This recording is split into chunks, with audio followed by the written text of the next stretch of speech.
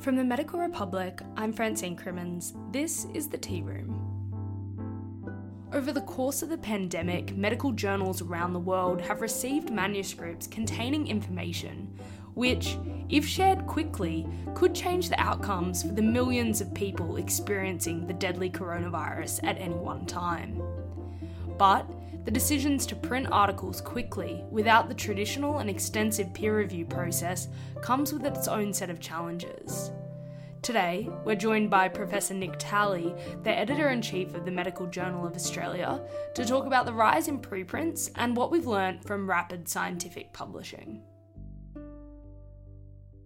Professor Talley, thank you for joining us, first of all. Pleasure to be here. So I guess to start, if we rewind to March of last year, before then, the MJA had traditionally operated a print and online model of publishing with all papers undergoing full external review before being published. Why did the journal change this stance during the pandemic, launching your own preprint server?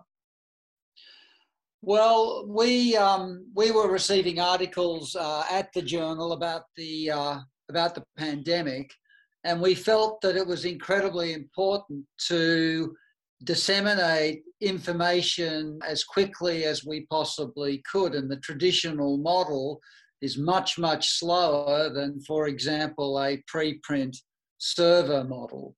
We felt, as it was a public health crisis, it was critically important that information really did circulate.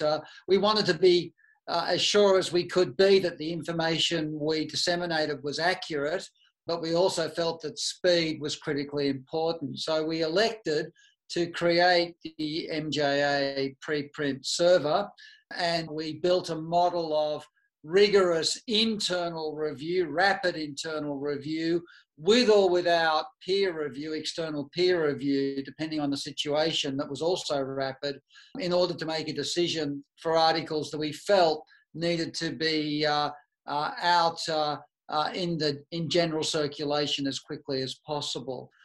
And that's what we did. It was a challenging change because it interrupted our usual workflow. It added extra work for the team and also for those who were kind enough to peer review for us quickly, which people were willing to do.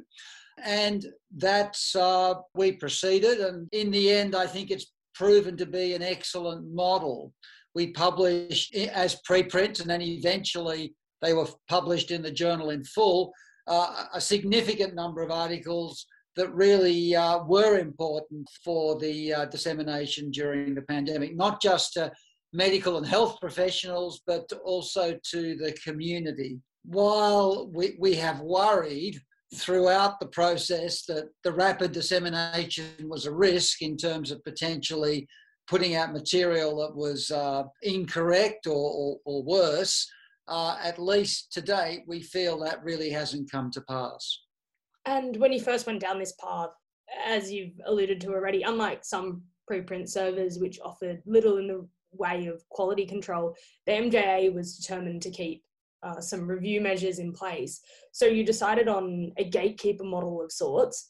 What did that actually look like, and what's the turnaround on papers from when they come in to when they can be put up on the preprint server? So the model is an article is submitted. It's assigned to a deputy medical editor the same day. The editor reads the journal. If they think it requires, pre-printing, it's an important piece that needs to be disseminated widely and early, it's sent to me. I read it. If I concur, then it goes out for further internal review. We have internal statistical review, for example, for any research or data material. If it passes that process, which is very rapid also, then we make a decision as a team. We discuss it as a group to make a decision whether, we progress it immediately or whether we get further peer review before pre-printing. Even if an article is pre-printed, we send it out for peer review. And so the article in the final journal may be slightly different from the preprint. And in fact, sometimes there's some significant differences. But overall, as I've said, that process has worked well. It's a quality control process. We've been pretty rapid. It has depended on the article type and issues with articles, but within 48 hours in some cases, even earlier, we have put preprints up. And now that it's been over a year, has the MJA decided if preprints are here to stay?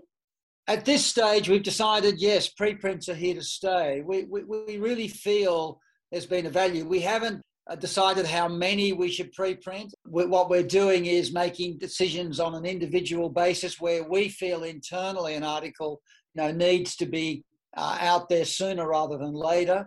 With the crisis of the pandemic lessening a little bit in terms of no community or virtually no community transmission in Australia at the moment, we've elected at this stage to preprint usually after full peer review.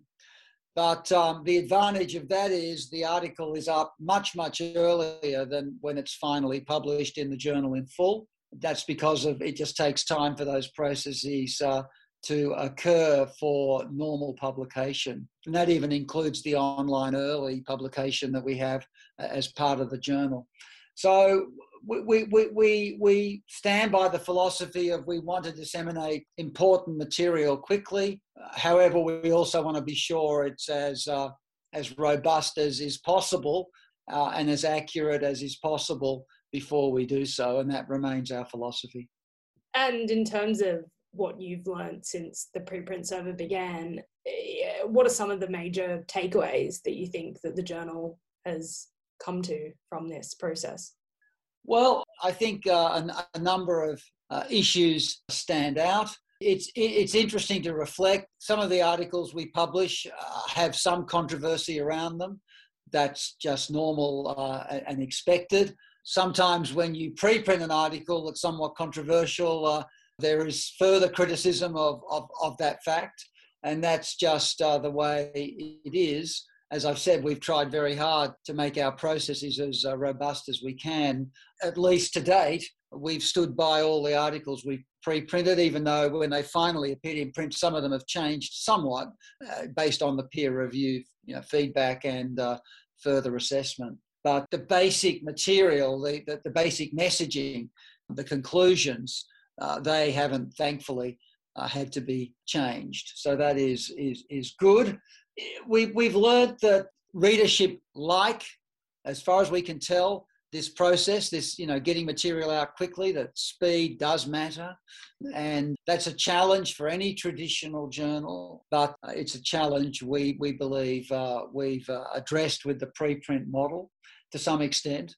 And that's why we're continuing it, although the number of pre-printed articles will probably be a little bit less going forward.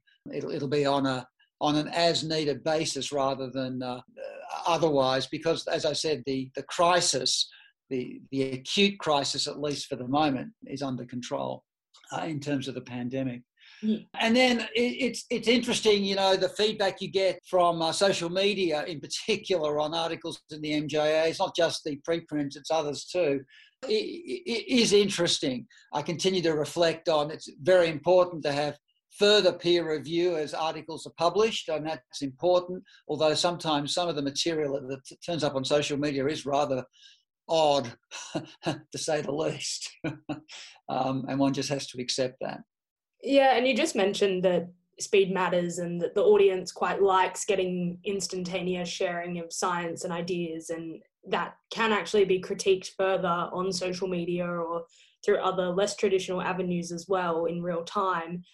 I was wondering, has the MJA seen a marked increase in engagement over the last year? And how does that feel like as an editor for a medical journal, which traditionally only gets the eyes of the profession and academics engaged in that type of work? Yes, I think it's fair to say we've had much greater engagement over this period in all sorts of ways.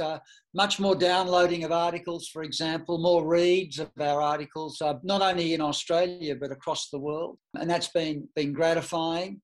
An increase in social media traffic and commentary, which we pay attention to, of course, and it is important. It's part of our engagement strategy, and that's certainly increased over this period. There's also been a lot of general, normal media interest, TV, radio, newspapers, etc. So that's also been gratifying, and I think it reflects, at least in my view, the quality of the articles that are being published in the MJA, which is, I feel, very important. It's also a huge responsibility, trying to do our very best to make sure that what we publish is useful, is accurate, is providing information that helps to change practice and or policy, that makes a difference. A big challenge. And of course, the challenge is we can't publish everything, so we reject a lot of material, and trying to make those decisions and ensure they're fair and the best decision we can make. All very challenging, particularly when volumes are increasing, as they occurred during the crisis. Some have, critiqued the way that the media has picked up preprint articles and reported them sometimes in a way that isn't always positive to the broader conversation, especially when we are in a pandemic. Do you think that the media has improved in how they've reported preprints as the year has gone on and the amount of COVID information has come out, or would you say that we're at the same place? Yeah, look, it's a good question. I think, there are responsible media who've done an excellent job, I think, of reporting what's out there and trying hard to be balanced and as accurate as they can be. They don't always get it totally right, but certainly I've been impressed by a lot of the media coverage that has worked hard to be as accurate as they can. And for example, now often in reputable media outlet pieces, they say this is a preprint, not peer-reviewed. They sort of make sure people actually are aware, for those who are interested in this detail, that you've got to be careful about the interpretation of material like preprints because they haven't gone through the full process. And sometimes preprints, of course, as we know, have been misleading or totally wrong, and that's been very difficult. Information's important, I think. I've reflected on this. Is it better to not let the public know all the details about what's going on, or is it better to be informative and transparent? And I think it's important to be really transparent and informative. And I think that's important for government. I think people need to be aware of what's going on and need to feel like they have all the information to make their own independent judgments about what they're going to do. For example, vaccination.